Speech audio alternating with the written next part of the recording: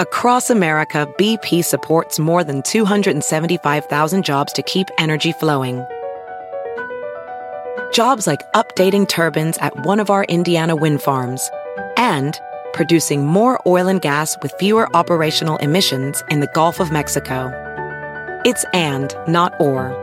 See what doing both means for energy nationwide at bp.com/investing in America.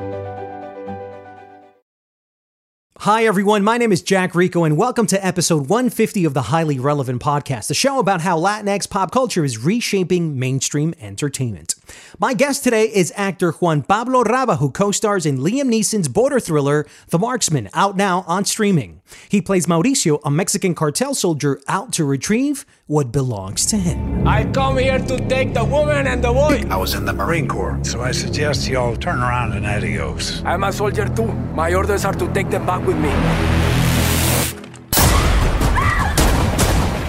We first tackle Hollywood's fixation with border stories and why Juan Pablo believes that border stories need to continue to be told. We also debate The Marksman's white savior narrative and why he believes the movie is really a brown savior film. And then I give you my review of Amazon's J Balvin documentary, The Boy from Medellin. But before I talk with Juan Pablo Raba, it's time I give you my weekly review of what's happening in Latinx pop culture in a segment I like to call Jacked In.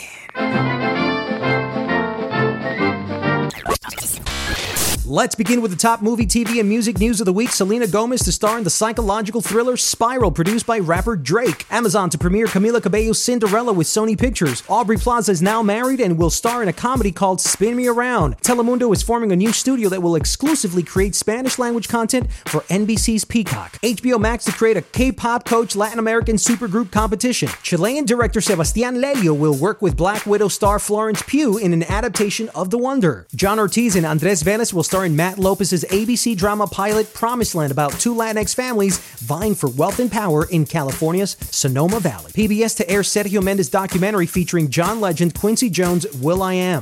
Actress Natasha Lopez joins HBO's The Time Traveler's Wife series, and Jennifer Lopez's Shotgun Wedding will officially premiere June 29th, 2022. And in tech and social media news, Verizon is selling Yahoo and AOL. Twitter is testing a new tip feature for sending money to your favorite accounts. Spotify CEO tries to buy English soccer club Arsenal. The PS5 now has a YouTube TV app. Clubhouse is now beta testing Android phones, and Peloton recalls its treadmills following a series of accidents.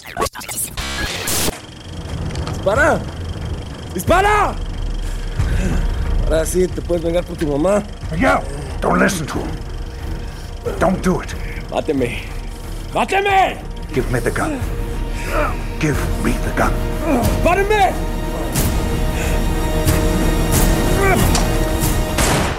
Bilingual actor Juan Pablo Raba, who was born in Colombia from an Argentine father and raised in Spain, is a veteran actor who has starred in an array of Spanish and English language film and television hits, including Marvel's Agents of S.H.I.E.L.D. Yo creo que por lo menos hay 6 tipos allá afuera. ¿Tú? En el pasillo. 4. Netflix's Narcos. Hay que ser muy marica o tener muchos huevos para estar aquí sentado como si nada. Jennifer Garner's Peppermint. You think I tried to steal from you? That I lasted this long by being stupid? Everybody wants to be a big dog. Little dog's trying to eat my food. That's all it is.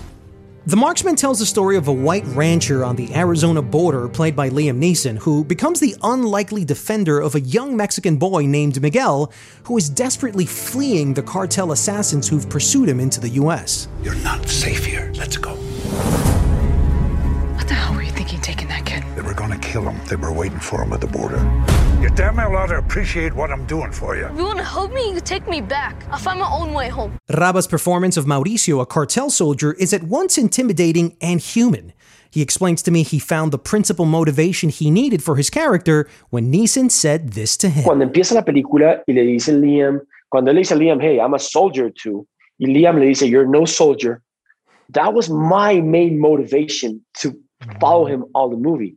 Like, you're going to disrespect me? No, you're not. No, I am a soldier. I have a mission, and I am trained as a soldier. I particularly have grown tired of seeing US-Mexico border stories on film, and I feel they have reached their expiration date. But Juan Pablo believes otherwise. He argues that border stories still possess an immense value to global storytelling. Border stories are very interesting. It can be United States, Mexico. It can be Colombia, Venezuela.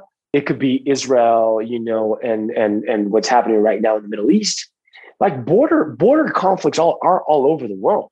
The reason why we have to keep on doing this is because it doesn't matter on what side of the spectrum you stand. Through art, through literature, through cinema, through television, we have a great opportunity, and it's to kind of harness such a huge subject and narrow it down to one story. So what do we have here? We have a story about a kid who crosses the border because he has to, because he is followed, because he has no other choice, right? What happens? Some people on one side of the spectrum, they say, yeah, they come in here because they want to buy a car, they want to buy a big house, they want to follow the American dream. Brother, once you live in the States, the American dream is long gone. Yeah. Right? So most of those people, they come into the States to maybe have a little bit more of a decent life, but they leave their countries because they have nothing left, because they're running away, because they're, so if through this movie or any kind of movie, we can make people like change a little bit, their way of seeing it by focusing on one story, then I think it's a huge gain. He has a point. But what about the white savior narrative of the film where Liam Neeson's character saves the young child of color?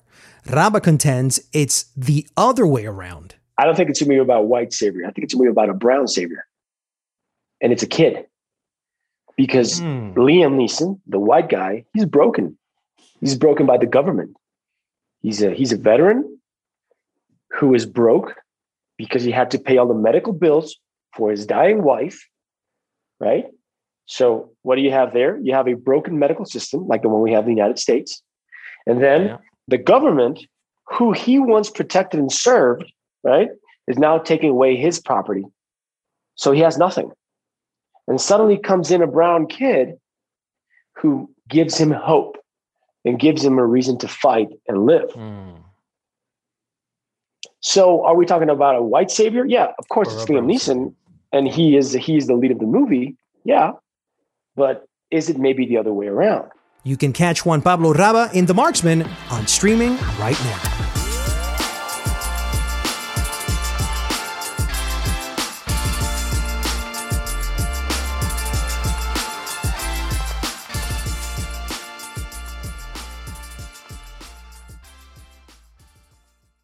And before I give you my review of J Balvin's The Boy from Medellin, here are 3 land tracks you might want to add to your playlist this weekend.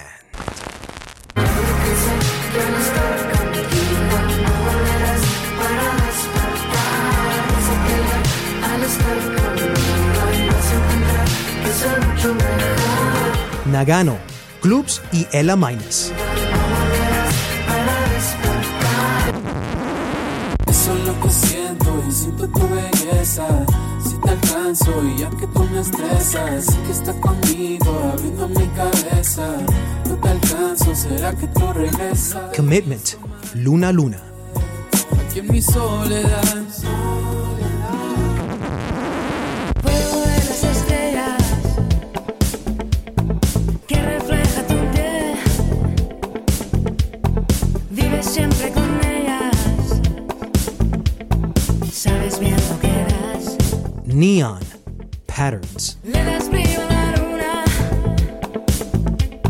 Verde fuerte neón. Tu sonrisa en la playa.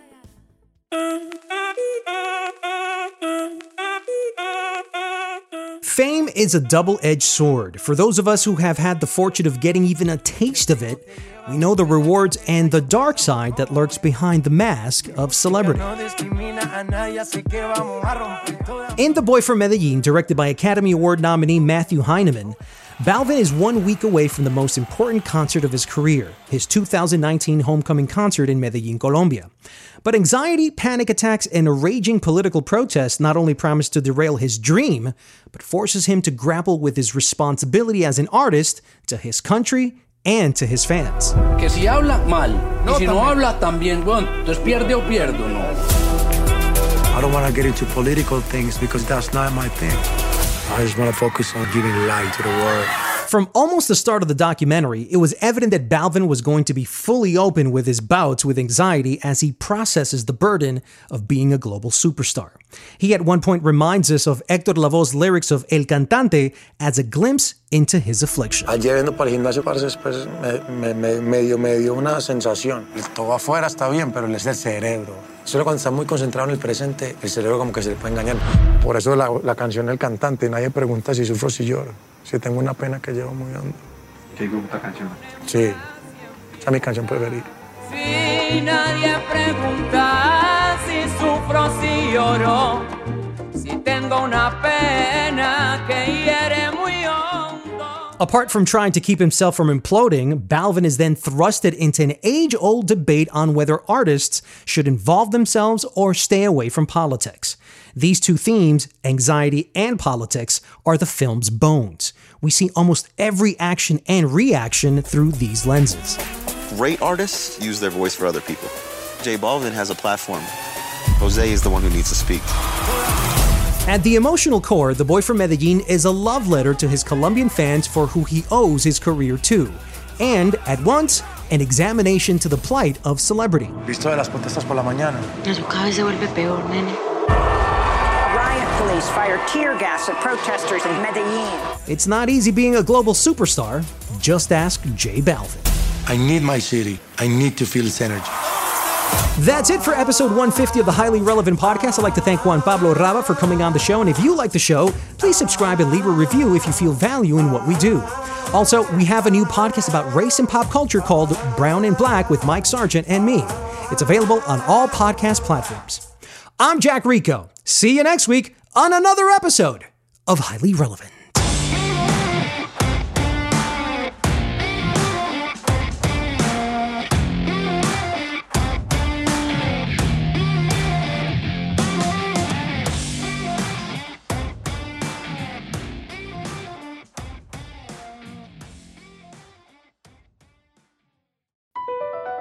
Across America, BP supports more than 275,000 jobs to keep energy flowing.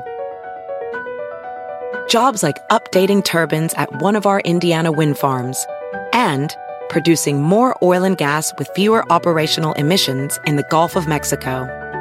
It's and, not or. See what doing both means for energy nationwide at bp.com/investing in America.